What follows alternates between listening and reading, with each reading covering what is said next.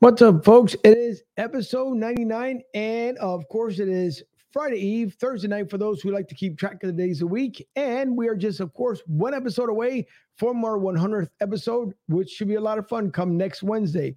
The time should be about 8 o'clock. We're kind of still working out the details, but it will be on Wednesday night. So look for that coming up next Wednesday. For tonight, as you can see, it is solo here in the studio, but that's okay because I am live at the LG Sales Direct Solution Studio, and Fuji has the night off, so we'll see him come next week. This Sunday, there will not be a show, so do not expect us because there is a bye week this week, so you won't see us this Sunday, but you'll see us again on Wednesday. So hopefully Dylan will be joining me here a little bit later on, our local Tampa correspondent. If I slow down my words here a little bit, he should be on with me just a little bit later on.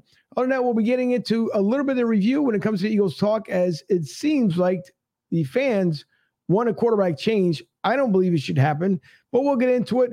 Hopefully they'll come coming in. And by the way, I'm pretty sure I end up putting the phone number up there for you guys to call in if you would like to call in. So it is, once again, episode 99. And thank you once again to Ruben Amaro Jr. and Kane Callis for coming on Tuesday night. That was so much fun. But tonight, it's all about episode 99. So we'll get into some Eagles talk, some Flyers talk, which I have no idea what the Flyers are doing.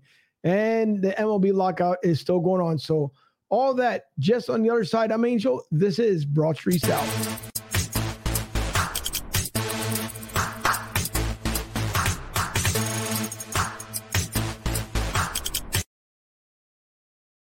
And just as I say it, I see the young gentleman himself in there.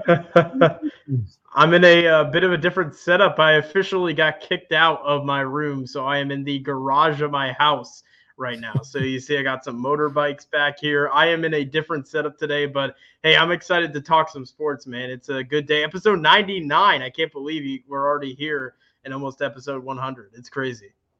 Yeah, it is absolutely insane, but that's okay because now it looks like shop talk, an actual shop talk. So that's okay. You can just do like Tim the Tool Man, just take the hammer, talk a little bit, and you just get a couple other people and be just fine. I like it. I like it. Mike Klein jumping in first thing from Philly to South there. Bye week, really? I missed it. Yeah. It is a bye week, Mikey. Because Mike's been so busy, unfortunately. By the way, thanks to Mike Klein and Philly to South, the official fan club of Broad Street South. 26 years in running with the fan club out there at Tampa Joe's at 9316 Anderson Road in Tampa, Florida. So, Mike, it's good to see if you happen to have a night off. That's good for you because I know you're always constantly working. But listen, Dylan, I guess we'll quickly get into some Eagles talk here. Then we'll get into, obviously, some Bucks talk, being locally here from Tampa. But Eagles ended up winning the game last week, as we saw. We didn't get to it too much on Tuesday night because of our guests. But Eagles ended up winning on Tuesday night. And the funny part about it is that everyone now wants Gardner Minshew in there in place of Jalen Hurts. And this comes from the rest of the media who's pretty much calling for the same thing. Not all shows are doing the same thing, but they're kind of like egging it on and saying that, hey, maybe they should give him a chance. Those diehard ones that want to see what happens with Jalen Hurts will stay in there and figure out that, you know what, he's got plenty of upside. So I know you don't follow the Eagles that much, but I know you do at least know about Jalen Hurts and the comparison to Gardner Minshew because we know that he was here just north of the state just last season. So just want to get your perspective on what do you believe? Should everyone just listen to what the fans want and just take on Gardner Minshew or just wait, be patient, and keep Jalen Hurts in? Well, here's my first thing I want to say is Gardner Minshew is a fan favorite. I mean, that's hands down. We already know that he is a fan favorite. You look how big the Minshew Mania magic was in Jacksonville. There were T-shirts with this guy's face on it. There were headbands. There were hats. I mean, it was the whole 9 yards. It was ridiculous how much this guy actually had in merchandise. I mean, he was a really big merchandise deal for the Jacksonville Jaguars, which I bet you the Jaguars fans and even the Jaguars organization were like, this is amazing. This is a guy that we can get around, we can make some merchandise sales off of that. For them, that was like the holy grail that season in 2019. It was weird because they had Nick Foles, who is also a fellow Philadelphia Eagles quarterback who had signed after he had won the Super Bowl with the Philadelphia Eagles. But I think for me, and I'll be honest, at the beginning of the season, I dropped Jalen Hurts on my fantasy team. I made the mistake of dropping Jalen Hurts after he had that big game against Atlanta. And I looked at that and I'm like, man, Hurts is good. He's a good quarterback. He has a lot of potential. He showed some of that magic, if you will, kind of some magic, almost like when Michael Vick was around, where he was just making these athletic plays, making great plays all over the place. So in my opinion, I think Minshew is a good, he's a fan favorite. He's a guy who you want to rally around. He's got the incredible story. Obviously, if you guys haven't heard about it, go listen to it. It's amazing, his story and his upbringing into the NFL. But in my opinion, I think Jalen Hurts still has more potential than Gardner Minshew. I think Gardner Minshew has the name in the NFL, but I think when it comes to potential and a future, I think Jalen Hurts has a better future in the NFL than Gardner Minshew does. But obviously, time will tell, and Gardner Minshew has obviously proved that he can play in the NFL. So I think only time will tell here to see what will happen, and I think we'll probably see a good mix of both of the guys here upcoming for the Philadelphia Eagles. No, I agree with you here because I think Gardner Minshew, I'm not going to knock the guy because he tried with Jacksonville. I think Jacksonville gave up on him. It was insane the way that even worked out because they took, everyone knows, once Nick Foles was done in Philly, they decided, okay, well, we'll bring him down to Jacksonville. Gets a deal with Jacksonville, which was supposed to be 3 years. Turns out to be only a couple months when they decided to throw in Gardner Minshew in there. Take him out because Nick got hurt. They decided to go with Gardner. They brought Nick in for a game, decided to sit him out the rest of the way, and then he turns around and gets straight out to Chicago. Then Gardner Minshew takes over, but that was short-lived as well. Then add your new QB down there in Jacksonville this year. And these, again, as Jacksonville is trying, I guess, to make something of themselves by the time they move over to London anyways, because I don't believe they're going to remain in Jacksonville. I think they're the first team that flies over to the other coast. And they've been over there the most. Out of any NFL team, they've been over there the most. It seems like the London fans love the Jaguars. And it wouldn't be too bad either. I guess the London Jaguars versus the Jacksonville Jaguars.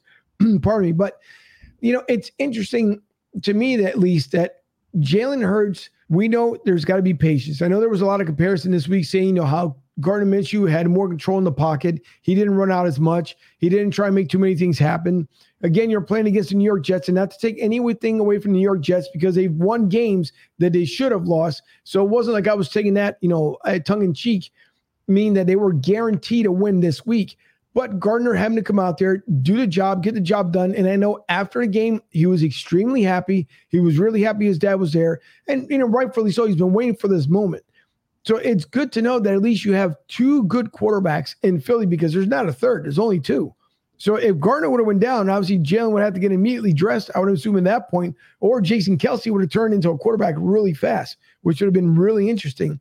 But I'm the same way too. I think Gardner has some values, and who knows, maybe even Harry Roseman decided to put him on public display just to see what he can get possibly for trade come next year, because still the rumors come around stating that they want to possibly bring in Russell Wilson. That Russell Wilson supposedly said that he was going to waive his trade clause if Philly came coming. And then today, apparently there was an article out there on the NFL.com stating that he really didn't say that and he wants to stay in Seattle for the long haul. But my question, I guess, if we're looking at it, Dylan, is that my thing is in Seattle. So they already know they have to basically rebuild that team again. I don't think Pete Carroll gets the welcome back come next year. I think at this point, he's done with Seattle. So do they rebuild around Russell Wilson? And does Russell Wilson really remain there, or is he just saying that for the moment because of the hometown fans? I think, in my opinion, with Russell Wilson, and Russell Wilson is going to go down in history as maybe one of the best Seattle Seahawks players of all time. I mean, just what he's been able to do to that entire organization, taking a team that was, kind of in that middle ground, if you will. They were struggling after a Super Bowl appearance in around 2006, around the mid-2000s with Matt Hasselbeck. And I think Russell Wilson and even Pete Carroll are two of probably the biggest Seattle sports legends if they end up leaving Seattle. In my opinion, I think both of them do end up leaving Seattle. I think for Pete Carroll, his time is over. I think this year is kind of the calling card, if you will. Everybody's kind of got him on the list of guys who will be probably getting fired at the end of the season, most likely on Black Monday. I can't imagine he'll be fired during the middle of the season at this point in the year. I imagine they'll let him finish out the time. I think that's the respectful thing to do as a guy who has had so much success in that area. But in my opinion, right, I think Russell Wilson leaves Seattle. I think he looks at it and says, listen, I mean, I'm at the point in my career. I've won a Super Bowl. I could build my name maybe a little bit bigger. Maybe go to a place. I wouldn't say maybe he'll go to LA, but go to a place maybe like in New York, possibly maybe go to the Giants and kind of have kind of that star factor, if you will, go to a place that's got a big market and maybe kind of build your name even bigger than what it is right now. And obviously we see, obviously Russell has a beautiful wife and what is a supermodel wife, I believe, as well. Mm-hmm. So, I mean, I think for Russell Wilson and just for his, I guess I would say his personality and just his exposure, I think for him, he would probably go to a bigger market. And I could see honestly New York or even Philadelphia even as well, maybe take over a team that only is maybe not too shy away from getting back to the playoffs or maybe even back to the Super Bowl. No, I think you are correct. And I Justin really didn't dawn upon me, just as you're mentioning right now. I didn't think about it too much because I guess a lot of talk has been Philly. The other talk would have been possibly Pittsburgh. That's going out there. And obviously the Steelers are playing tonight here on, Thursday night against Minnesota, I believe, if I remember correctly. So it would be interesting to see because I know most of the Steelers fans would probably prefer Aaron Rodgers over Russell Wilson. But again, if you're looking at it age-wise, you're talking about a 5-year difference between obviously Russell Wilson at 33 and then Aaron Rodgers, who just turned 38. Would Aaron Rodgers and Russell Wilson fit the scheme of the Steelers? I think they both would fit right in, but I never thought about it as far as for the Jets. If they don't, I know they have Zach Wilson. Could it possibly be that they end up moving him around? But it almost comes down to the same way with the problem they have in Miami is that do you believe in Tua or do you shop him around because they know that Deshaun Watson is out there? And not saying that the Texans would let him go. But to me, you have Deshaun that's out there, and let's just say they decided to put some pieces into place and then shop Tua, send him to Texas, and then in return, they get Deshaun Watson. You already know it's going to come with a hefty price. You're looking at 3, at least minimum, first-round picks. Yeah. I believe 2 higher second-round picks, and then you're also talking about the money that you're going to have to absorb. I know Philly was out when the picks came across. It was just too much when it came down to the picks, and they decided, you know what, it's not good enough for us. So New York could possibly be a really good landing spot for him, but obviously as Eagles fans, yeah, it would be great to have him in Philly, but right now Jalen's doing well. I think you give him another year and see. Yeah. I've been rooting for him. I think he'll be just fine, and we'll see what ends up happening another year. But I want to get it to one of the comments here by Sean. And Sean, thanks for coming back on the show. Really appreciate it. He says, thoughts on his former GM comment on Hurts. I personally believe we're living in a time where a quarterback needs to throw from the pocket effectively, accurately, and process information that's necessary so fast he's considered to be elite at processing this information. Under that, he still needs to be accurate, a good leader, and all those things. I don't think I'm seeing that from Hurts. This comes from Joe Banner, as Sean points out to us. And listen, Joe, we already know that Joe Banner's been very voiceful, if you want to state it that way, since he's been gone from the Eagles. Sean, I'd like to get your comment as far as like, what do you believe? But for me, I think one thing is that Jalen Hurts, I will say, is he does take accountability for what he does. Whether if he had a great game, if he had a bad game, it's different from former quarterbacks that we've had in this organization. But for me, yeah, you can be accurate, you can be effective in the pocket, but if the pocket presence is not there, there's only so much you can do. Obviously, they adjusted that with the Tampa Bay Buccaneers this year, as we saw last year when they were making a Super Bowl run. In the very beginning, that was something new to the entire team, and you can see the adjustments being made. This year, they did it even better than what they did last year, because obviously, if you put Tom Brady on his back, he's not going to be as effective as he's been when he was with New England. One thing Belichick always did up there in New England was to make sure they protected Tom Brady. So now you got to make the same adjustment for Jalen Hurts. I just think he needs to be a little more patient in the pocket. That's my big deal when it comes to Jalen. The deep throws, all those things you can perfect as time goes on. Look at Kyler Murray. I mean, you're what, 4th year with the organization, and now you're starting to become that somewhat elite quarterback out there for him, and he believed in himself, and he's just owning up and finding your craft as best as possible. So great comment by Sean. And I know Joe Banner, God bless him, because I know he's had success, and now I don't know exactly what Joe Banner is going to end up doing unless he becomes another GM with another team. But to me, it's you gotta believe in your product. Nick obviously believes in him. It's not like you're gonna have any kind of like false statements from Nick saying that he's gonna say one thing and believe another. But I think from what I see with Jalen Hurts, it's everyone's impatient. I get it. I understand it. Eagles fans, it's just the way it is. There's times where we call for someone's head and then they end up having a phenomenal game the next week. It's like, oh, we were just kidding. It's like your fans. A fan of any fan base somewhere wants to see their team do better. So I think for me, personally, I think you just leave Jalen in there, see what he has.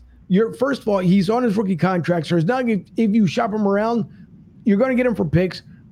I don't know what else you're going to get from at that point other than maybe some money off the books, which won't be much because, again, you're off the rookie contract. But wait until next year. Wait till this team starts gelling together. It could be a possibility right now that you're looking at a wild card spot. Will they get further from that? I have no idea. It just, once playoffs comes around, no matter what happens during the regular season, everybody knows playoff time, things can happen completely different. So it's just, to me, it's interesting, again, what Sean put up there as far as the comments. I don't know if you want to add to it or not, but I just think all that accuracy, everything else, it comes with time. You only get a Patrick Mahomes once in a century. I don't think we're going to see someone like that, and we see now that he's paying the price. So if looking as far as the comment what Sean made, I like to get your thoughts as well for what he stated. Yeah, so I kind of want to mention, and this kind of bothers me a little bit, I guess you could say, and really what bothers me is I feel like with fans, and this is really any fan base, and we've seen that a lot in the last couple of years, is we've seen a lot of fans kind of rush quarterbacks. They expect them to be this amazing quarterback right out of the gate, right in the first game of the season. They expect like lights, camera, action, and expect these big games coming out of their, quarterbacks. You got to remember, Jalen Hurts is a second-round draft pick. This is his first full season in the NFL with a first-year head coach in Nick Sirianni. There's a lot of things that these two are trying to work together and work out the kinks within their first full season. So I think it's really going to be interesting, especially towards this back half of the season, this ending for the Eagles. They got 4 straight divisional games to finish out the season. They have the Washington football team, Giants, Washington, and then the Cowboys to finish out the season. So that's going to be a really interesting test to see how, whether it be Jalen Hurts or even whether it be Gardner Minshew, to see how this finishing of the season plays out for the Philadelphia Eagles. But I think that's one thing that kind of has bothered me the last couple of years is I think fans, for really any fan base, especially a good example being Miami, is we see the fan base just rush these quarterbacks and try to get them to be that perfect quarterback for their team. I mean, obviously, if you're a first rounder, I feel like you have a little bit of a less of a leash. But, right. I mean, with a later round draft pick, especially in the case of Jalen Hurts, give him some time to develop. He's going to get better as his career progresses, and hopefully he gets better sooner rather than later in his case because, we'll see how long he has actually in Philadelphia. But I think we'll see hopefully a better Jalen Hurts next season. I think next season we'll see a better team for the Philadelphia Eagles and really a better quarterback as with Jalen Hurts under center. Hopefully he'll do better next season in 2022. All right, I hope so too. And Rick, Rick, thanks for tuning in. We appreciate it. Hopefully you're well and your family. By the way, for everyone tuning in tonight, I hope you guys have, one, a great holiday. And number 2, a Merry Christmas, as we should never take the word Christ out of Christmas. So Merry Christmas to everybody and Happy Hanukkah for those who are celebrating Hanukkah as well. But Rick states that Eagles seem to have a bad habit of picking up named players that are towards the end of their careers, which is absolutely true. And before Mike, I'll get, and Sean, your comment especially, he says the last comment is Philadelphia have an NHL team. So going back to the first comment that he stated, as far as getting players at the end of their careers, yeah, we've seen it. Almost every Philly team, whether it's the Sixers, whether it's the Flyers, the Phillies, and the Eagles, it's a habit. I don't know why it's a habit, but I think because if your scouts are talented enough, and I could be speaking out of my butt here, but when it comes down to it, it's your scouts. The people that you hired to do the jobs for you, to go out there and watch these talents, to see what these teams are doing, to see even from the college ranks, even if you got to go into high school, watch them from high school through college, which they normally do anyways, but you have to see what your talent scouts are doing. How much are they paying attention? Do they do the numbers? I'm not a super analytics guy. I've never been. I'm not a fan of it, but I know you need it, obviously, to make your comparisons.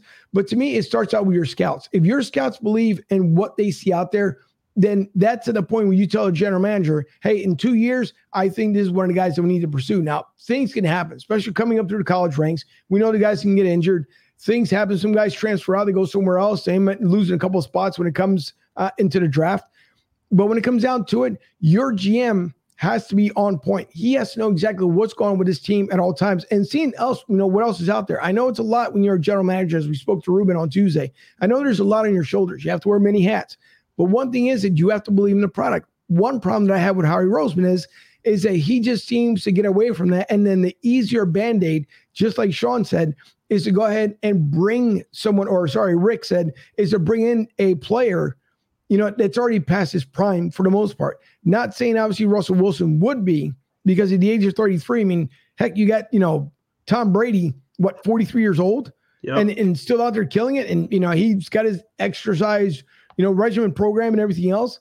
But for me, yeah, there's times where the Eagles have done too many times where they brought in players that are past their prime, or we've given up good players, and because they didn't believe in them, have moved on and won championships somewhere else. So, it just, you got to take, unfortunately, to go with the bad. Mike says, save our picks.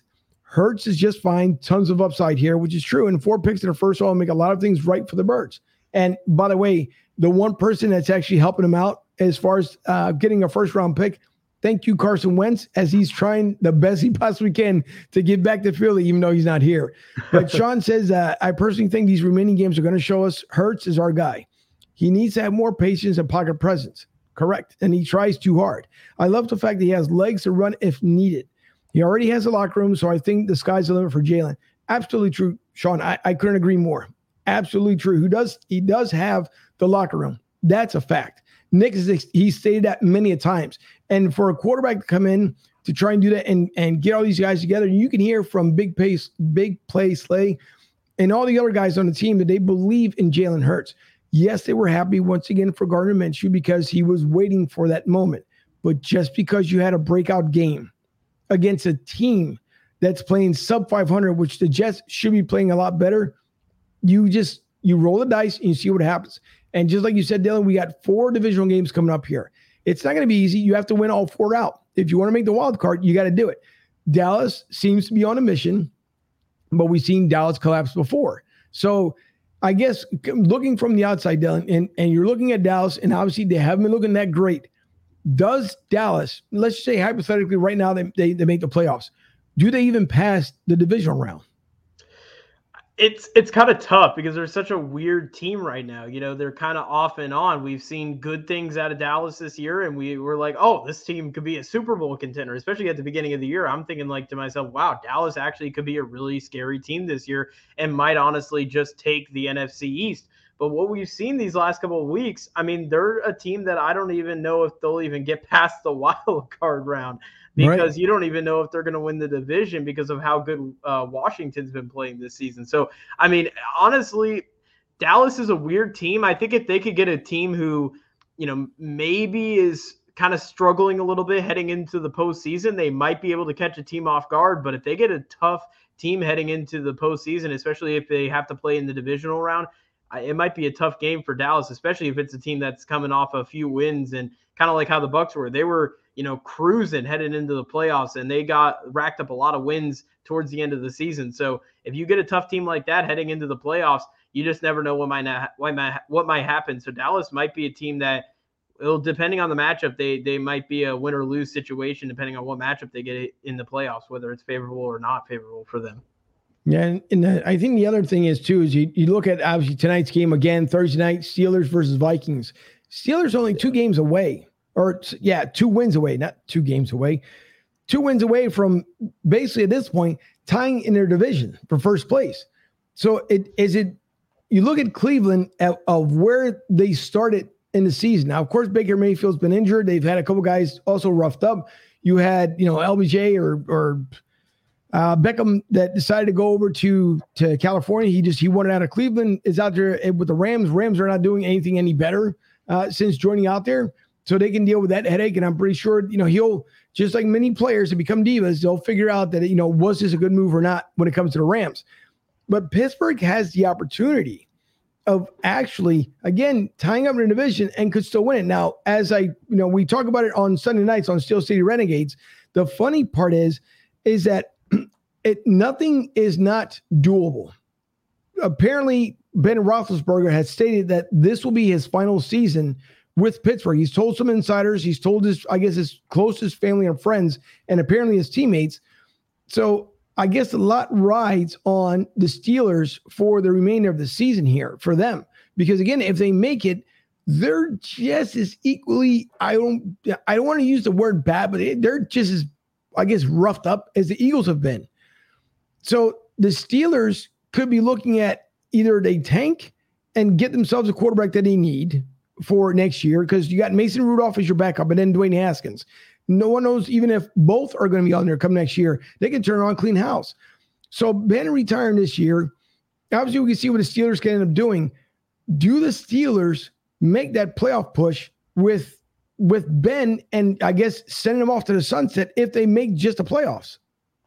I think you have to. I think out of respect for Ben Roethlisberger and what he's done for, not only for the city, but just for that organization. I mean, he's took a Steelers team and really has made him so consistent throughout these last 15 to 20 years. I mean, it's been such a fun ride to see Big Ben and his career throughout his with the Pittsburgh Steelers. But in my opinion, I think you got to make a push. I think with Ben Roethlisberger, he's going to try to make that push. He's a competitor. He's a guy who every Sunday, he's probably one of the best quarterbacks, remaining out of the older bunch, I guess you could say, in the NFL. But I mean, you have to make a push with Big Ben. I think in his final season, if this is ending up to be his final season with Pittsburgh, he's got to make one more run at the playoffs. I think he's got to get another Super Bowl ring. It's kind of like with Drew Brees. I think Brees, he wasn't content with one Super Bowl ring and he kept trying to make that push. Obviously, he ended up retiring and going off into the sunset. But I think if you're Big Ben, you got to do the same. Try to go get that second Super Bowl ring and try to, add to your legacy even more than what it is, because he's obviously going to be a Hall of Fame quarterback. There's no doubt about it, but you want to add that extra imp, if you will, especially late in your career. I think that kind of proves some of the critics wrong, if you will, especially how late in his career he's at right now. And also with all the injuries he's had to deal with here these last couple of seasons. Yeah, I agree wholeheartedly. And you have Joey B, of course, from Colorado. Whoa, hold on. Joey B says, are you in your garage? Are you building a Buccaneer cannon? No, not yet. Not yet. Joey, I can tell you there isn't really much of a garage at Fuji's place, but if there was, that man cave would be tremendous. But Fuji's garage probably just has his basic tools and stuff in there. But no, Joey's here tuning in. Thanks for tuning in. We were just talking about he can just end up being like, I already forgot Tim the Tool Man, where he can start building stuff in the garage here. But and now kind of rolling back here, and we'll go with Eagles and in the same way with the Bucks. So the man of the year comes up this time of year, and you have you're of course going to get 32 nods because you have 32 of your football players to every organization gets the nod for man of the year, and then they finally end up choosing one. Eagles had one with Chris Long just a couple years ago, and now Jason Kelce gets the nod for man of the year, which I think it's the right choice for what that man has done, not only for the organization, but for the city and how much they believe in him, how much he gives back to the city, how much he's in contact with the city. I mean, Jason Kelce is Philly, even though he's not from the area, but he's just a Philadelphian. He's been like that for years. He's been with the organization. I mean, he has fun with the kids, that they end up doing special projects with. So it's good to see that he picked the right person in Jason Kelce and Philly. And then if you look with the Tampa Bay Buccaneers, Mike Evans. And Mike Evans, same exact way. Mike Evans, I think what he's done for the Tampa area and how much he's gelled that team together, how much he makes them believe, I think the same way when it comes to the Buccaneers. I think it was the right call and the right choice for the Tampa Bay Buccaneers. Now, will I be a homer in saying this as far as who I would like to win? Sure, yes, you have all the 32 teams in the NFL, but I would love to see Jason Kelce win it because I just think it would affirm from not only just that Super Bowl championship that everyone was waiting for, but him being a part of it. This will kind of be full circle. And I could just be speaking out of context here, but I think for Jason Kelce, it might mean more to him than actually winning a second Super Bowl. You already got your first one, but I think it would mean more just because what it signifies. I mean, Walter Payton, one of the best human beings ever to walk the face of the earth. You're being nominated to live in his legacy for what he did in around the community, in around the NFL. I mean, for what that man did, it's just a huge honor alone just to be nominated for. So I think both picks, both choices for obviously each other's cities here. I think great choice by both. I agree as well. And just to kind of, I guess, piggyback off of what you said, just being nominated alone. I mean, honestly, everybody's a winner out of this. I mean, everybody who is elected for this Walter Payton Man of the Year, and in my opinion, I think this is the most important award. I think the MLB does something similar as well, but in my opinion, I think this is the most important award because it really showcases what the NFL players do outside of just playing football. Because I think a lot of people don't really think about that, especially when they're watching football on Sunday. They don't think about, hey, Mike Evans, he's, playing football here today, but you think about it during the week, he's giving back to the community. He's doing these events. He's, doing outreach events, whatever the case may be. And I just think, it's just such a tremendous being elected for this award. Even if you don't end up winning the actual award itself, just be able to be elected, I think is just a remarkable thing. But I think for both guys, I think they're both well deserving, especially for a guy like Mike Evans here in the Tampa Bay area. He spent so much time with this organization. He's one of the longest tenured guys so far here with the organization currently. He's been with the team since 2014, which that was a really, really bad team that year. Yeah. And he's had to go through a lot of these struggles, which obviously in his personal life, there was a documentary posted. I believe SEC Network did it or whatever. ESPN, I believe, had posted it, but it was a really good documentary showcasing his struggles that he had to go through throughout his kind of upbringing in his childhood. And really, nobody better deserving than Mike Evans. He's got his own foundation down here. He does a tremendous job down here in the Tampa Bay area and really a class act all around. Really good guy to have for the Walter Payton Man of the Year electee. Yeah, I think so as well. And Joey, I hope you feel better. He says he just got his booster shot and it's starting to kick in. A couple of shots of Fireball, Joey. I'm pretty sure you'll be ready for tomorrow.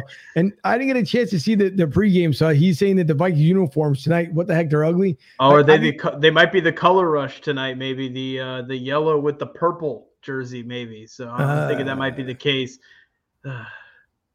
There's the one thing I was saying, Joey, I'll get to your next comment here. Thank you. And I appreciate it. The one thing I was saying, we were just talking about, it might have been this morning, we were checking out ESPN. The one thing that drives me nuts with the NBA, it seems like the NBA has to have like 8 or 9 different uniforms for the season. And it makes no sense to me. Like the Golden State Warriors, because they were talking about Steph Curry, how close he is to Ray Allen's 3-pointer as far as his record, or tied for third. But they were like in blue. Was it blue and black?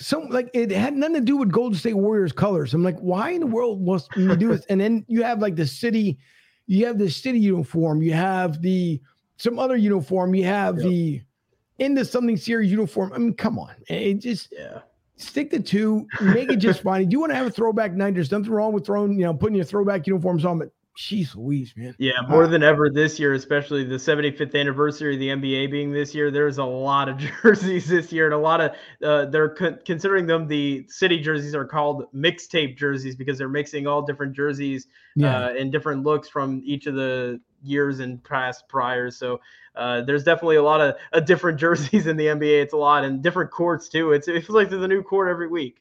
Yeah, it's ridiculous. Right? It's what the NBA does. Joey says, great pictures of your trip to Texas. A picture of Sean Sarge, outstanding too. Joey, I got to tell you, and he liked the comment, by the way, about the Fireball. The one thing I will say, Joey, it was a lot of fun talking to those guys. It was fun to be up in the studio. I know they're getting ready to move to a new studio. They didn't mention where they were going, but I know they weren't supposed to kind of say it on air that day, but they did. They are moving to a new studio, but man, Sean was a lot of fun to talk to and meet in person. The guy is like 3 times the height that I am. I mean, he's like a tree. Matter of fact, I still might have the actual picture from it because he was like a tower. Do I still have it up here? There it is up there.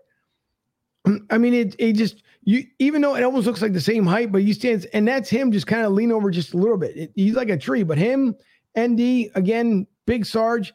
I mean, it was fun. And ND Kalu, who had me on air, that was amazing. That was fun, unexpected. And it was a lot of fun. So thanks, Joey, for seeing that, because it was fun. Texas was a lot of fun. I would do it all over again. Debbie and I had the most amazing time down in San Antonio. That Riverwalk has grown so much. And I don't know, have you ever been down there, Dylan?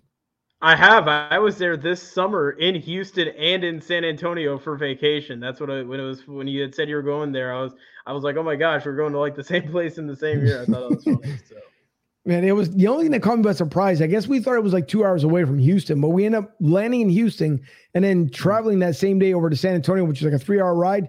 Then we went to the Riverwalk that night. No complaints because it was, man, at nighttime, it was fun because when you walked where our hotel was like a 3-block walk over to the Riverwalk. And when we got over to the Riverwalk, where we were, it was like the quiet section of town or part of the Riverwalk. Then we went up to Houston Street, if I remember correctly. I'm almost certain it's Houston Street, but it was completely lively. I mean, people walking down because you can go down to the, oh my God, I can't remember now the name of it. Try to think. I know that obviously the Alamo is a big thing in San Antonio. Yes. Obviously, okay, the Alamo, okay. Yeah, so you walk down the street, you make a left, you go up to the Alamo. Well, we made the right first and walk down to the end of the street, and we're watching some new buildings and stuff that are being built up there. And then we ended up walking back. But the nightlife was just like it is in Florida. I mean, that like everybody was out, people were having fun, and you could tell there's a lot of people that come in from out of town. But San Antonio has grown so much since the last time I was there. When I did my basic training out in Fort Hood, you're talking about 88, 89. So the last time I went out there was right around 89.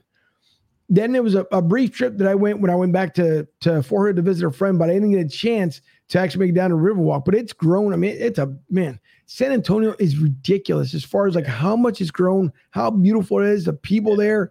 I mean, it was so much fun. So I just thanks Joey again. And he says, hold on, he had the yellow and all purple, just horrendous.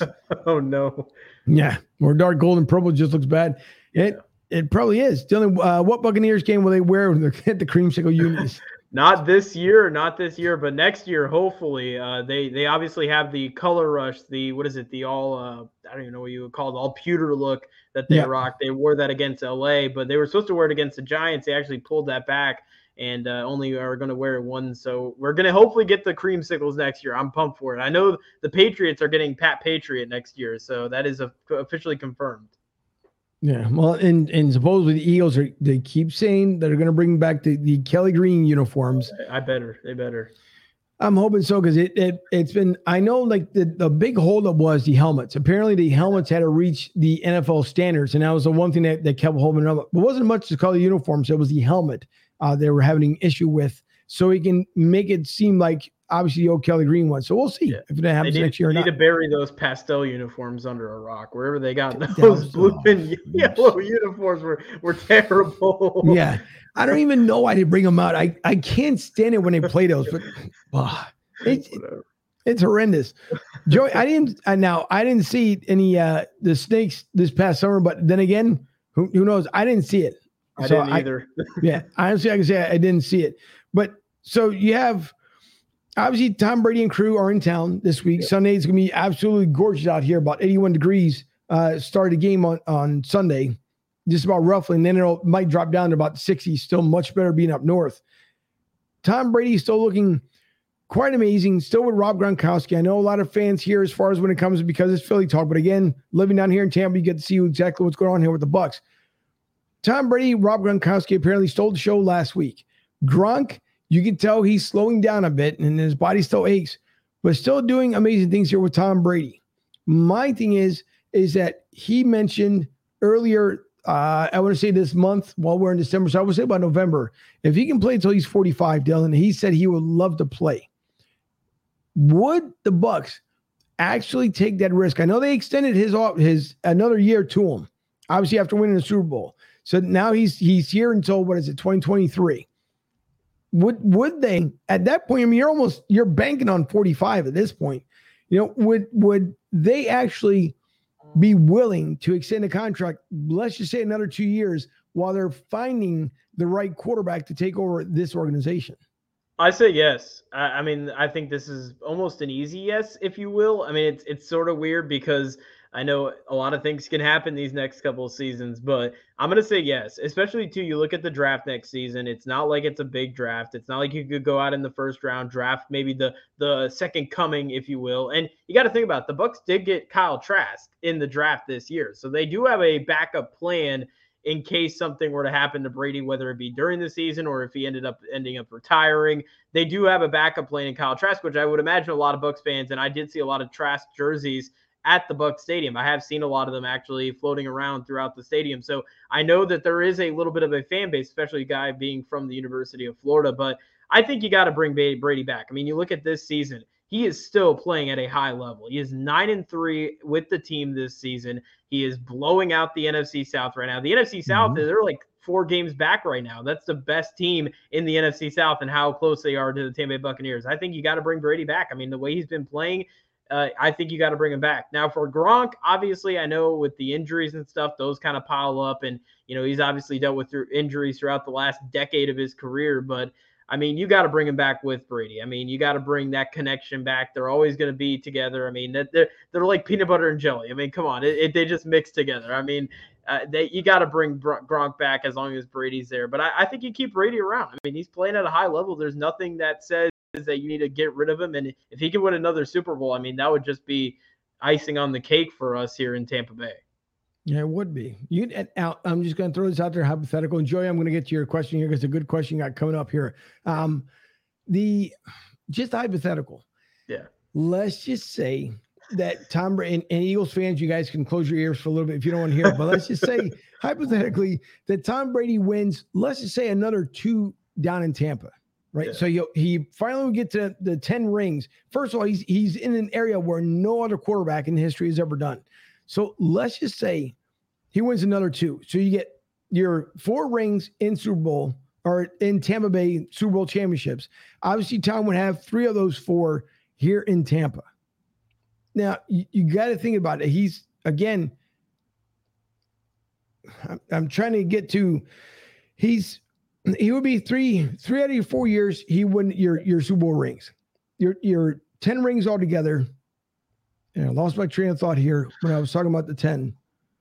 And that's what it was. So your 10 rings, he ends up winning 3 out of the 4 in Tampa.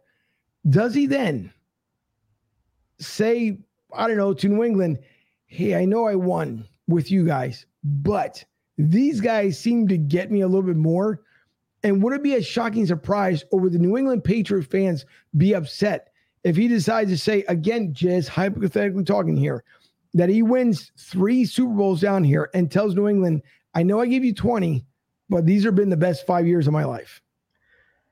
I'll be honest, I wouldn't be surprised, because if you look at, I mean, just this past season in the Super Bowl parade, he was having the time of his life. He was like a kid in a candy store throwing the Lombardi trophy across other boats and stuff, like drunk with avocado tequila. Like, he was having a ball down here in Tampa. I mean, I think Brady's having fun. I think there's a little bit less of a weight on him. I think people still have high expectations for him, but I mean, Brady, I think going into this whole thing, he had probably no idea what was actually going to happen. I mean, you got to think about it. Brady had won all these championships with New England. You join a brand new team. This is the first team you joined since playing Michigan going into New England.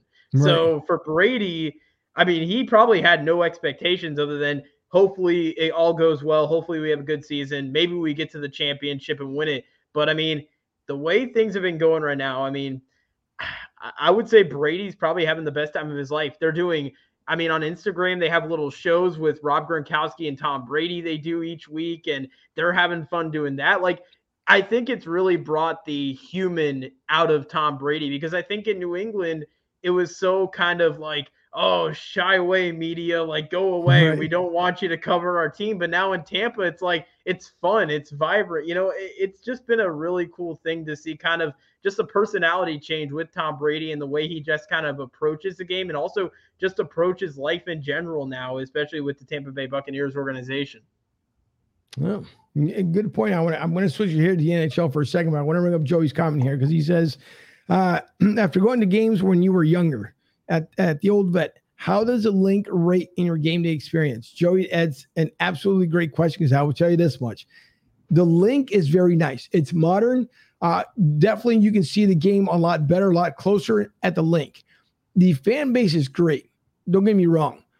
But it seemed to bring a lot more energy at the vet than it did the Link, because when this team was down, and when the Boo Birds were coming out, I think there was more of an effect on there than Lincoln Financial Field. And again, it's just coming from one person's opinion. So my opinion couldn't matter, but I'm just giving you my opinion. I think, to me, the Vet was definitely the better of the two, even though it was old, but at 700 level, if you went up there and you were anything but an Eagles fan, you can forget it.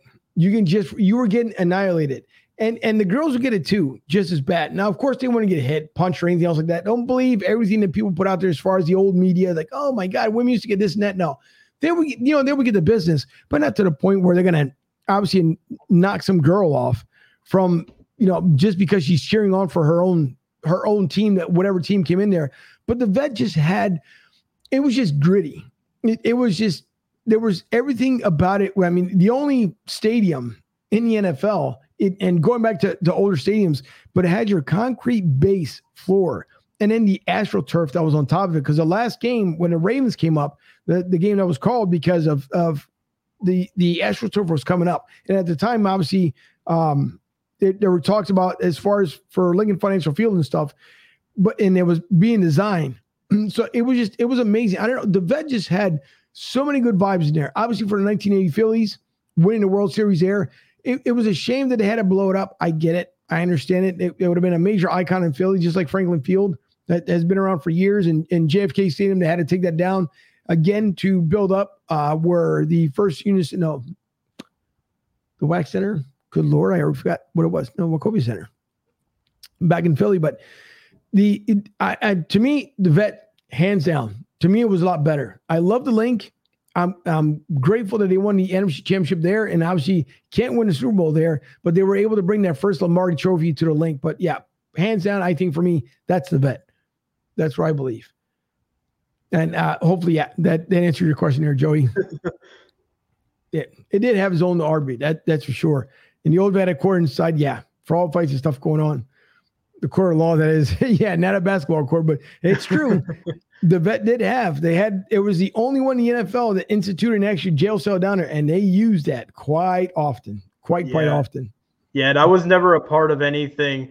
Is the old Sombrero still around? So no, they did knock it down. It's now the parking lot next to Raymond James Stadium. So anytime I go by the parking lot, I'm like, oh, that's where the Sombrero opens. But I am happy they torn that down, because whoever decided to not put any, I mean, it's obviously an open-aired stadium, but it was a bad open-aired stadium. It was like a bowl-type stadium. It was hot. I mean, I'm happy they built Ray J, because it is beautiful. And all the renovations that they've been able to do, I'm really happy the way they've been able to kind of make it new again, if you will. And the nice thing was that they actually spent good money from winning the Super Bowl. The repainted a lot of the inside. I saw about a food court when Debbie and I went for the last preseason game before the season got kick-started there. Yeah. I went when Nick Foles was still at the time with the Eagles in 2018. When I moved down here, the Eagles came down to Tampa Bay, and all the Philly faithful came down here. I went there to Ray J for the very first time. And to me, it didn't look bad. For the years that it's been around, it actually didn't look bad to me. But you can tell it just needed some updating. And at the time, I believe they had updated a couple of things, but not everything altogether. It was cool to see the Buccaneer pirate ship out there. I will say, like, after watching it on TV and then seeing it in person, I mean, it's a good vibe. I will say Ray J has a good vibe. Not as crazy as it is in Philly, because Philly fans are nuts the same way. I mean, you go to Meadowlands, Giants fans are just as crazy. Yeah. And Joey B can attest to that. Giants fans are just as wild and nuts as they are in Philly. And you put those two together in that stadium, it's a miracle. There isn't like a soccer breakout where you have, the visiting side and then the home team fight out in the middle of the field. But to me, Ray J, they did some nice upgrades. The TVs, they definitely did amazing. As far as the new monitors they have up there, man, it's like crystal clear. You can see everything. It's really nice. The only thing that throws me off, which my producer, Debbie, heard it for the first time, it kills you when they start with the BUCCANER. That, holy moly. The very first time I heard it, I'm like, what in the world is this? And they spell the whole Buccaneers. And she heard it for the first time. She was throwing it back too. Yeah, that was our the old fight song back in like the late '70s. That's right when we were the Creamsicle Buccaneers. So they brought that back, and they've been using it a lot recently during the game once they score. And I always love that. That's my favorite fight song, though. I don't know the Fly Eagles Fly though. That's a historic one. I'll give that to you guys. You guys have kind of started the fight song, if you will, for football. So. Oh yeah. That's for sure. Joey says the old Giant Stadium was 100 times better than MetLife Stadium. I'll agree, Joey. I was at the old one before MetLife. I agree wholeheartedly with you. It's not the same. And then I don't know that there's a weird. So you'd have to go to North Jersey, Dylan, and they made like this mall behind MetLife Stadium. I don't know what the design concept was. Hideous is probably the best thing I can mention. It looks ridiculous. It almost looks like it was oversized like Bus Depot. I don't know what they were thinking, but I guess a lot of fans like it. A lot of the New Jerseyans up there. But yeah, definitely the old Giant Stadium was a lot better. Again, there's certain things that you can change and you can redo because you do have to make things modern. Now, if you're talking about modern stadiums, I will say hands down, even though the Rams, now I haven't been out there to LA to take a look at their stadium. On TV, it looks amazing. But I will say, when it comes to Vegas, Allegiant Stadium, when we were out there just 2 years ago, man, that's a thing of beauty. Yeah. Absolute thing of beauty. And it's the only NFL stadium right now where they actually roll out the natural grass out to get the sun so it can naturally grow, and then they roll it back in. And the reason why they did it as well, so when they have concerts, so the fans don't tear up the field, and so they can move it out and then just use a concrete padding for any of your concerts. But places, it's amazing. Just amazing. And they use turf too for the college team. So they actually are rolling in natural grass and turf throughout, which is pretty crazy to think about because not many fields do that. Yeah, it's a beautiful stadium. I actually like the new Minnesota stadium up in Minnesota. I just love the big glass panel kind of looking out into the city of Minnesota. I just think that's such a neat feature to be able to still see the city while, indoors inside a stadium. I think that's a really awesome, neat thing. But I tell you what, the stadiums that they're building right now, it's ridiculous how much money and what's actually going into them because it is there's some really cool ones that are getting built right now. So there is, and we'll get into the one here where Mayor Jane Castor had I guess an event. I will call it. I wouldn't call it too much more than that, but it was an event with the Rays owner. But Joey says a new mall called Xanadu, which is I think is horrendous. But he said he grew up 25 minutes west in Morristown, New Jersey area. Now Joey brings up. So Joey, I'm going to ask you here because if you go south of Jersey, so you got Morristown, North Jersey, South Jersey. So there's a town, Dylan, called Morristown.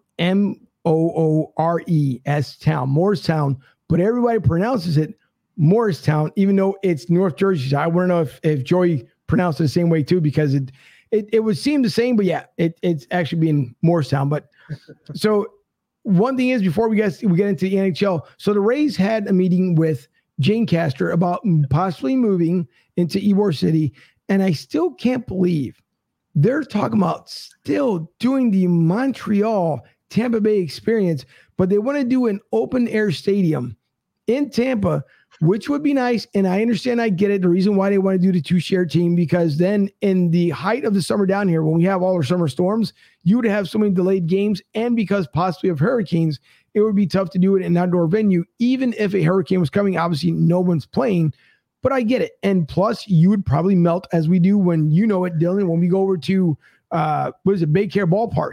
It's the same. It is hot. If you want a hot summer baseball game, come down here in the summer and you end up feeling it. But it's I wish, and I know it was just preliminary. I would think that Rick Kreisman, if he actually wanted to do something nice on his way out from St. Pete, he would actually come to his senses and tell the Rays ownership, you know what? We need to keep them here. We need to keep them in the Bay Area. Here's what we need to do to make this work. And it could work. I mean, you could pull money out of a hat if you can when you're anywhere in government, but you can do it without affecting the taxpayers that much. I will say that much. Rick Kreisman, that's where he doesn't want to put that heavy price tag on the taxpayers. I get it. I understand it. I'm not going to argue on that point, but you can get I mean, donations from your higher corporations that want to, I mean, you just got what, $700 million, something ridiculous for a 20-year deal, a crypto stadium out there where the Lakers play. So it's no longer a stable stadium. Now it's, crypto.com stadium. $700 million for 20 years is ridiculous. So you got to think about it. If you got somebody like that who will spend that kind of money on just naming rights, then you can do it to build a brand new stadium. And then the other idea, which kind of cracked me up, was that they stated they wanted to use Al Lang Stadium, rebuild that thing into a baseball field that used to be before. And you've been down there. There is no way in heck you're going to be able to convert that into a Major League Baseball field. And just going down to St. Pete Pier and how crazy it is down there in the summer where all the tourists and everything else. Could you imagine what it would look like down there by the pier? Well, first off, I think it would be awesome to see it like next to a pier. I mean, that would be really a really cool, neat scenery when it comes to baseball. It might be one of the nicest in baseball. But I mean, to rebuild Al Lang Stadium, I mean, come on. Like, seriously, guys, like we got to be realistic here. I honestly think, I mean, the best bet right now is the Ybor City plan, but I don't like the Montreal and Tampa plan because I think, in my opinion, it's just I don't know. It just doesn't work. Like there's never been a team that has had to split time in two cities. Okay, people are going to say, listen, Toronto, they had to do it. And that might honestly be a reason why Major League Baseball might want to do this plan, because they could say, listen, it worked for Toronto. Why can't it work for the Tampa Bay Rays? But I mean, I think the Rays matter. I mean, they have a fan base. We've seen it time and time again. The fans do show up when the team is good, when the team is actually playing at a high level. I mean, that's really with any baseball team. When the teams are doing bad, there's nobody going to show up. That's throughout the entire Major League Baseball world. Maybe other than a few teams like the Yankees and the Red Sox, your kind of historic teams that are able to get a good crowd every week. But, I mean, it's just for the majority of baseball teams, they don't get good crowds when they're not playing good. I mean, it's just how it is. I mean, even the Marlins, they have a brand new ballpark, and they barely get anybody into that ballpark. Think about it. The Rays have been a lot better the last couple of years than the Miami Marlins have been. So, I mean, in my opinion, I think a new ballpark will benefit. I had just actually talked to Ozzie Timmons on Tuesday, and he had actually said, too, he was the first base coach with the Rays just this past season. And he had even said, too, they need to bring it to Ybor City. Especially, too, now, he had said, put it next to the Fairgrounds, right next to that Hard Rock Casino. You know, put it next to a place where, especially now with sports betting being legal, think about it. You go to Hard Rock, you put in your sports bets, you want to bet on the game, you walk right over to the stadium, you get to go watch the game, and then if you win, hey, you got to have a good night. So, I mean, you get baseball, you get some money out of it. I mean, I think, honestly, the Rays should stay in Tampa, and hopefully maybe you'll be in that Ybor City. I mean, the stadium renderings are beautiful. I'll just say that. It's a really nice ballpark. I'm really excited to see what happens. But in my opinion, I think the Rays matter. I think they're a very good team right now. And I think they're in honestly a better situation than the Oakland Athletics, who are very similar in a similar situation where they're dealing with a ballpark issue as well. They're in a very aging ballpark as well over in Oakland. So it's going to be interesting to see. But I think the Rays matter here in Tampa, and I would love to see them stay. And I don't want to see a sister city plan at all. No, I agree. They should stay here. There's no reason why to move them up north. I mean, keep them here. Nothing against Canada, don't get me wrong, because then I know they tried with the Montreal Expos, move them. It became the Nats. Nats winning a World Series. Great for them. Whoop-de-doo. But I will say for the Rays, yet they should keep them here. That's, or at least I believe, same exact thing. And Ybor City, I mean, as much as Ybor City is evolving and what they're doing there, I mean, you got J.C. Newman Cigar Company, who just purchased a building across the street from them that should have been almost gifted for them being the longest tenured tobacco cigar maker in Tampa. You don't, just about, I think there's might be second in the U.S., but either way, they stayed in Tampa. They've been fighting for years against the government as far as, keeping them around and keeping them alive. So they are investing in the area as well. So I think, Ybor City, to me, it would be a no-brainer. I think for all the fans that keep claiming the only reason why I don't go to Tampa or down from Tampa over to St. Pete, because obviously from getting over that drastic bridge, which at times 275 is not the best to travel, only probably between like 2 and maybe 6 in the morning. Yeah, and I know that's the excuse every single time that they don't want. That's the reason why they don't travel. But when it comes to playoff time, they do show up in numbers. I will say that much. Whether you're from Tampa, even if you're up north, if you're in Citrus County, people make that ride down there. even though it's a goofy ballpark in Tropicana Field, yes, it needs a major upgrade. The only thing that was kind of ridiculous too was that Rick Kreisman, as much as he wants to turn that 86-acre area into like a mecca of things, the eating venue, sports, not as much as sports, but he wants to, a park. He wants to put more homes up there. And then he threw in there like, oh yeah, and then if we need to, an open air stadium. You could, if you really wanted to ride out in a blaze of glory there, Rick Kreisman, if you're listening, I think you should just turn around and say, you know what? I don't want them to move. I want them to stay here. We need to do something, but it's not going to happen. Yeah. But it's okay. I'll take them. It's going to be interesting to really see how this all plays out. I mean, it really is. I mean, and one thing I had read too is if the Sister City plan is actually going to go through, if that ends up being the case where that ends up being the fate for the Tampa Bay Rays and their stadium issues, I heard that they actually would be going to a different spring training complex. So they're actually playing down in Port Charlotte. They had said that there are talks right now that they might be actually playing in Pasco County to do their spring training, which would be very interesting. Actually, that would be closer to me for baseball. So I would be pumped if that's the case. I would love that. I don't want the whole Sister City plan, but I mean, if that is something that actually is getting rumored right now. So it'll be interesting to see as well how that plays out. So they're right now in 2 stadium issues, in the spring training stadium issue, which ends in 2028 in Port Charlotte, and then also with the Tropicana Field issues that are going on, which have been going on for many years here, the last couple of years. So it's going to be interesting to see what's going to happen here. The Rays might be homeless here soon without having two ballparks, a spring and a pro ballpark to play in. So it's going to be interesting to see how this all will play out. There would be, and in Pasco County, I would take that definitely for sure. It'd be close to home, so that would be great. And well, I mean, again, obviously when it came down here, it was probably Port Charlotte was probably the area that they could have utilized. I don't understand why the Yankees are in Tampa when it should be the Rays. You know what? Take the Yankees, move down to Port Charlotte, bring the Rays up to Tampa. Yeah. And then, everyone can have their happy medium, but, Steinbrenners did what they did, and so you can't take it away from them. But speaking about stadiums here, two of them.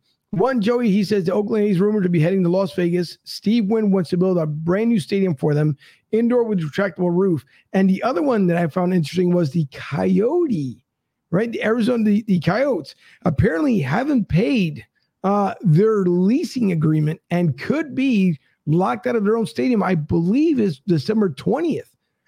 If they don't pay what's left over.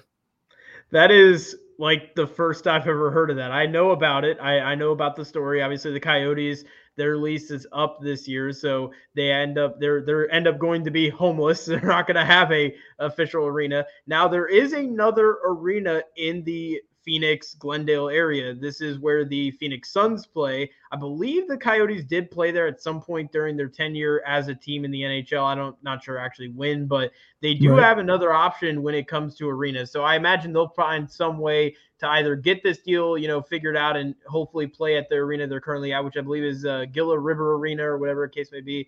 I'm not sure the actual name of the arena in Arizona that they currently are occupants of, but they're either going to be there or they're going to be where currently the Phoenix Suns play. So they do have some options, whether with the arena situation going on there. But I tell you what, man, the Coyotes, they're in trouble. They could be, I've heard some rumors, they might even try to go back up to Quebec even possibly. Yeah. So it's going to be really interesting to see what's going to happen to the Coyotes. They just got new uniforms this year. They're brought back the Kashina look, which I will say good job on the Coyotes. That is a very, very nice uniform that they rock each week. But it's going to be really interesting to see how that's going to play out with the Coyotes because they're in really, honestly, franchise turmoil right now, in my opinion. It will be. Joey, Atlanta. Oh, no, it didn't work out too well with the now 2 NHL teams had failed down there in Atlanta. So I don't see that one down there. But to get back to Joey's thing here in Oakland, I will say, Joey, we went out there to Vegas where their minor league ballpark is. Great area where the minor league ballpark is. And that ballpark, now my girlfriend, Debbie, the producer, went out there a year before. I think a year before me, maybe 2 years before me. I think it was a year before me. She had the opportunity of going to a game there and said it's absolutely beautiful. She went with her son out there and said it was absolutely amazing when they went at nighttime. Again, during the day, boy, it gets hot there, and obviously because of the desert. But I will say, just looking at parts where we could see it from, it's a beautiful stadium. absolutely amazing stadium for a minor league ballpark. So I can only imagine what they would end up doing. And I did hear that, Joey, many a times, and apparently it's gaining ground because that was Las Vegas' entire idea, was to have 4 major league teams down there. The only thing they're missing is the NBA team. So it's either A, they get it through expansion, or they start convincing someone to move out to Vegas. But I would love to see a stadium out there in Vegas. As far as when it comes to baseball, I mean, you got a lot of fans out there, tons of fans. Obviously, the Vegas Golden Knights prove that. I mean, they're all over the place. And the bars that surround T-Mobile Arena, I mean, there's one right across the street from it. You can basically drunk walk over there, and it's absolutely beautiful. It's right next to New York, the hotel. And I mean, beautiful, beautiful place. So that would be interesting within itself. And then I guess to kind of finish up here, the NHL. So the Flyers fired Alain Vigneault. Then they fired the assistant coach, thinking that, okay, this is going to spark the Flyers to get things done after getting the shellacking from the Tampa Bay Lightning 7-1. They go on to lose the next night. Wasn't bad, 7-5, and then they continue to lose. So on a current 10-game winless streak, I don't know what's going to happen with the Flyers, as the fans now are becoming relentless on social media. And some of the comments, I'm not going to exactly say what's on there, but it's funny because I don't know what happened with the Flyers. I mean, it looked like before COVID era, right? The Flyers were making strides, and they were making just as good strides. I mean, that game, if it would have been played in February or March, I believe it was, if they would have played it here against Tampa, that would have been a great game, because you would have seen both teams what they were made of going into the playoffs. And then you had the delayed and everything else. And it seemed like the Flyers had picked up right where they left off. And then they get eliminated from the playoffs. The following year, just about the same, but then they started tanking. And then this year, basically, the Flyers had enough, and they said, that's it. So you get rid of, again, Alain Vigneault, they get rid of the assistant coach. Flyers just seem to be doomed. I don't know why. I love the Flyers. Don't get me wrong. The fan base is completely different from, obviously, the Philly Sixers and the Eagles. I don't know what's going to happen with this team. I really don't. At one point, it was rumored that they want to try and sell him. I don't see it. I think Ed Snyder would be spinning in his grave if they end up doing so. But I don't know now at this point who's going to be the right hire and who's going to fix the Flyers, because I know, Dylan, maybe you do know or maybe you don't know, but the Flyers right now, they are in complete disarray. Yeah, they're 8-12-4 right now. They've lost 4 games in overtime. They've only won 8 games so far, so they're actually under the 10-win marker right now, with the Islanders and then also a few other teams, the Sabres, Canadiens, and also the Senators as well. They actually posted out a thing on ESPN showing like which teams are in, if they were in tiers, which tier would they be in. So right now the Flyers are in disarray. Hey, the positive thing is you guys have a great mascot in Gritty. Gritty's a great mascot, I got to say.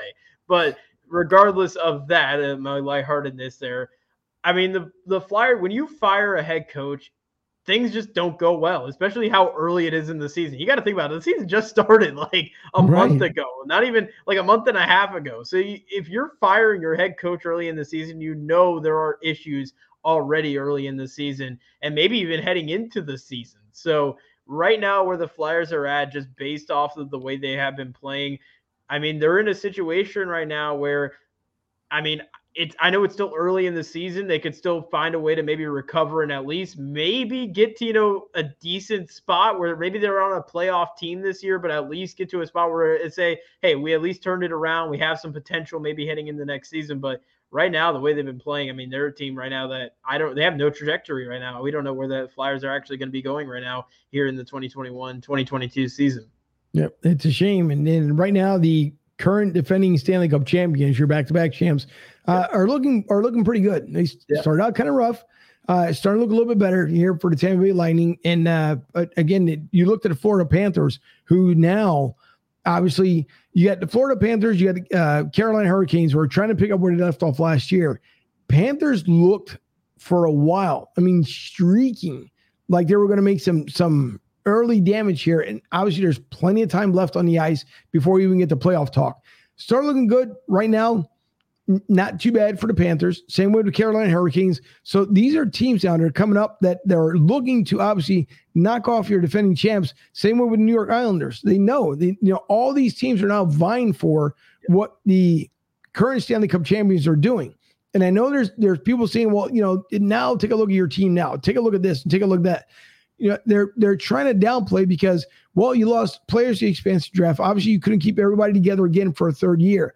But you know what? So far, John Cooper's been doing a pretty bang-up job with what they were left over from their 2 Stanley Cup champions and then who they picked up during the offseason. Yeah, and you got to think about this season heading into this year. Everybody looked at it of last season as the final year. That was the year that the entire team was complete. This was the kind of the final year that everybody was together, and heading into this season, it was going to kind of be a not a full, revamp, if you will, but kind of a redo, if you will, kind of some new pieces getting added in, a lot of guys leaving the organization. So to see this team performing very well, especially with the kind of trials and tribulations they had early on in the year, not having a good preseason, not starting out very strong early on in the year. This Lightning team is very, very good right now. They're playing very good hockey. They got some games coming up. They play Ottawa twice in like the span of a couple days. So those are going to be some relatively easy victories, hopefully. And then they also have the LA Kings as well next week coming into town, and they're not playing too bad. They're at 500. They're 10-10. But I think the Lightning right now are playing really good hockey. But I just love the rivalry between Florida and Tampa Bay. I think this is great for hockey to see 2 Southern teams, 2 teams here in Florida, 2 teams that really shouldn't be meant for hockey, and they're playing at the top of the NHL right now. I think this is great for hockey, and I think this is kind of showing that these 2 teams can play good hockey in a warm climate state because, realistically speaking, we're not meant for hockey. We're meant for other sports like baseball or football or whatever the case may be, not hockey. So for us to be able to thrive as well at the Panthers, I think it's great for the NHL, and I think it's good. It's good money-making wise for the NHL as well. Yeah, absolutely true. And Joey, last 4 comments here says, exactly, Angel Vegas wants all Major League Sports destinations as well for opposing fans, which is true. You got plenty of fans that come in, obviously, or a lot of tourists that go into Vegas. So it would make a lot of sense for them to do that, because then you can schedule, if you're an avid fan that that you follow your team around, then you can get your getaway in Vegas and then go watch one of your sports teams out there as well. He says it's a win-win for selling tickets and revenue, which is absolutely true because there's a lot of transplants out there in Vegas. It says, do we get a lot of pythons in the Tampa area? Not really. Pythons, I don't think we do. No, I know it's down in the Everglades. That's a big issue. I know that, but I don't think here in the Tampa area. And if there is, there might be a big problem. Yeah, hopefully not. You'd have to go. You're close, Joey, but you have to go a little bit further than Punta Gorda in order to be able to see them. But yeah, they're out there though, because they do have the Python. What is it? The competition? Yeah, Python competition. Yeah, just a couple months ago. So yeah, it gets quite amazing. Last thing that I will say here before I get to the sponsors, Steph Curry coming to town to Philly Saturday night. Going to be a great matchup between obviously Seth and Joel Embiid. Does Seth Curry, good Lord, does he actually tie and pass Ray Allen's record, or does he have to wait till he gets to Boston? I think he does it. I think he does it. I love Seth Curry. Obviously it's not an if, it's a when he will do it, because obviously he's not, I don't imagine he'll get injured and then his career just end or something like that in the next couple of nights. But no, I think he does it. You got to think about it. And I was listening to like a TV show or talk show or whatever the case may be. And Steph Curry has changed the game of basketball. He has changed the way like the game is played. It's a 3-point dominated game now. Just because of Steph Curry, he has changed the way basketball is played. Somebody had said, and this was on the Dan Patrick show, I think it was, that he has become the most impactful player probably, I would say, in the last 20 years. He has just really changed the way basketball is played, looked at. It's just been so much fun to watch. And for him to be able to do it in half the games that Ray Allen did is just remarkable. Steph Curry already is putting himself together a Hall of Fame career. And I think he can do it in Philly. I think he's bound to have a special night, especially on a prime time night on ESPN. Yeah, I think he's got to have the record-breaking night on prime time. Yep, it's true. Sean comes in with the last comment here. He says, do you think the Sixers pull the trigger on Ben Simmons trade, or do we just let him stay at home like the little college baby he is? Yeah. Sean, I wish that you would think by now, Sean, that they actually would have made the trade. That's at least what most fans were thinking, including a lot of people in the media the same exact way. They thought that, and most of your podcasts, there's so many people that have been saying, why hasn't this trade happened? But for whatever odd reason, the Sixers are keeping him around. He was supposed to go see, I believe, psychiatrists and some other people. That pretty much has been gone. There's not been much word of anything whatsoever. So I don't understand why the Sixers are doing what they're doing with Ben Simmons. To me, he doesn't want to be here. He said it more than enough times. You saw it last season. So I don't know what they expect from Ben Simmons. And I know when this story first came out, it almost makes you cringe when the media says, if Ben apologizes and say he wants to stay here, do the Sixers accept him? Well, the Sixers may.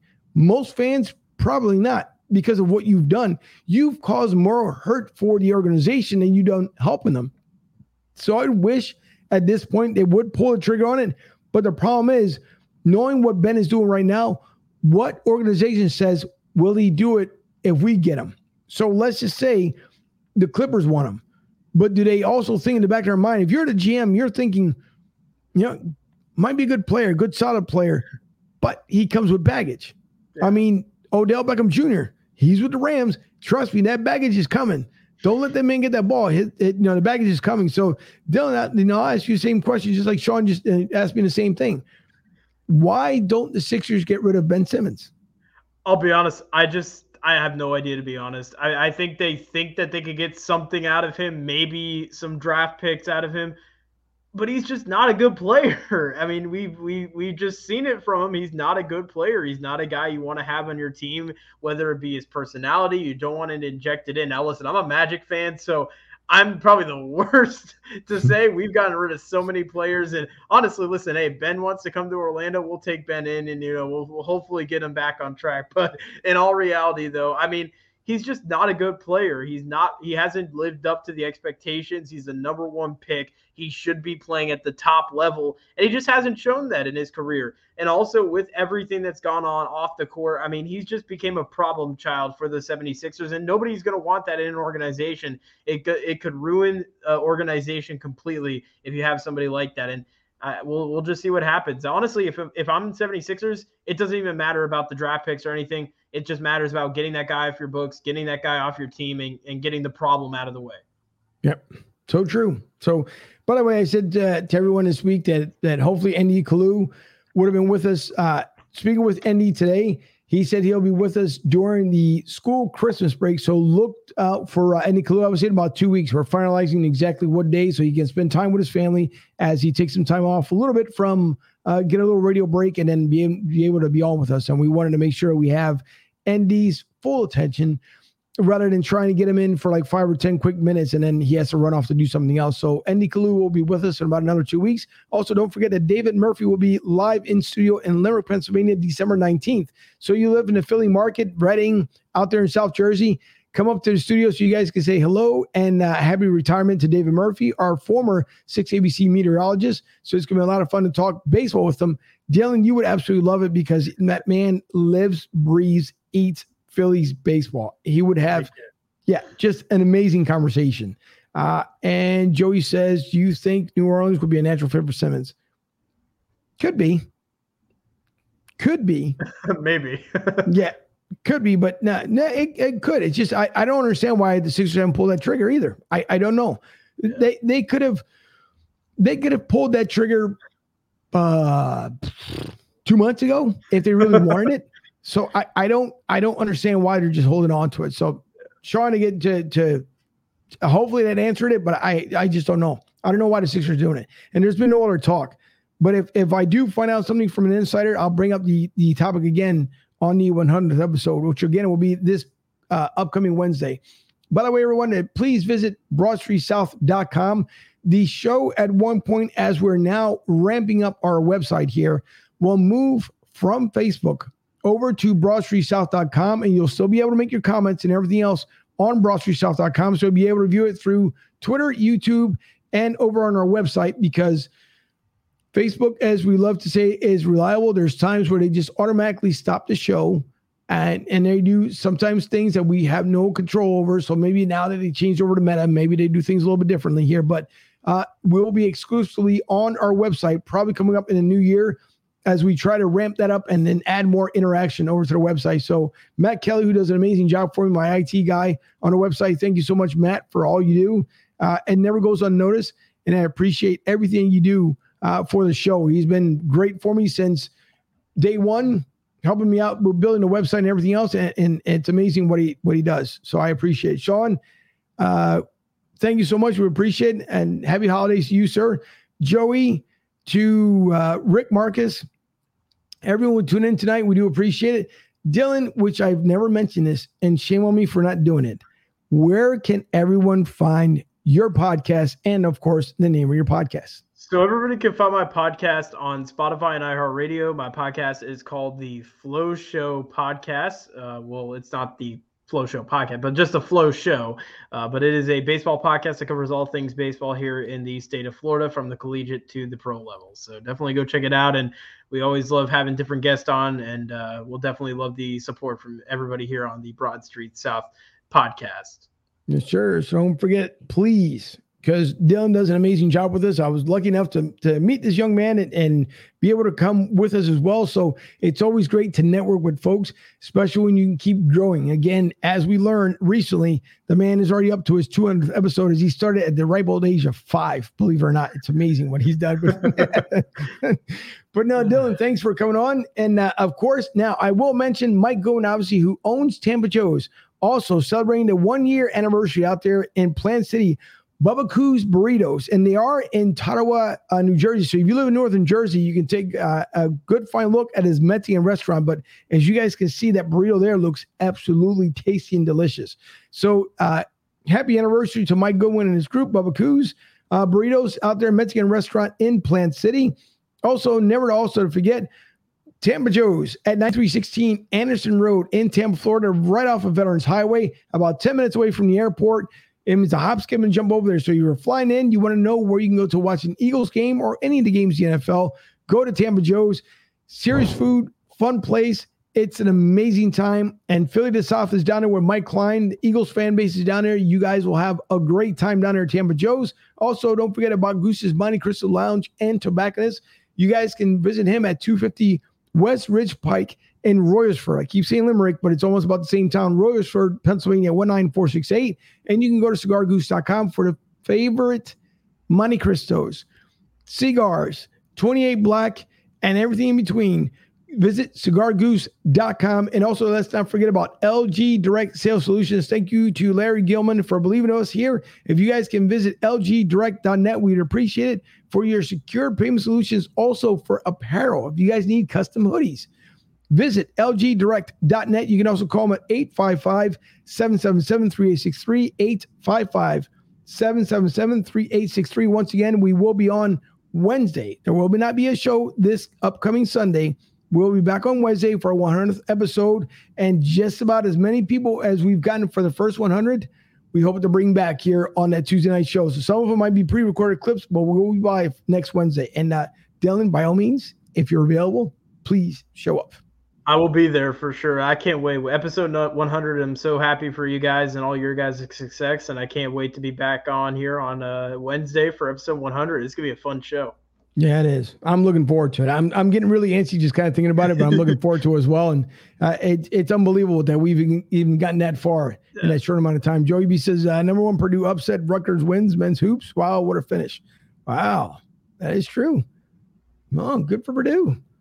Unbelievable. As the bowl series is about to come around too. So lots of stuff coming up here in the month of December and January. So anyways, everyone, thank you for tuning in. Thank you for everyone who watches overseas, which I'm just remember Kenya out there in South Africa just started tuning in. So thank you to the folks out there in Kenya and South Africa, to everyone out in Brazil, Uruguay, again, Ireland, China, Russia. I don't know how it happens, but it happens. And to everyone here on the stateside, especially for Joey B holding it down for us out there in Colorado. So for Dylan, for Debbie, my producer over on Studio B, I'm Angel. Thank you guys for watching the show tonight. We will see you all on Wednesday night.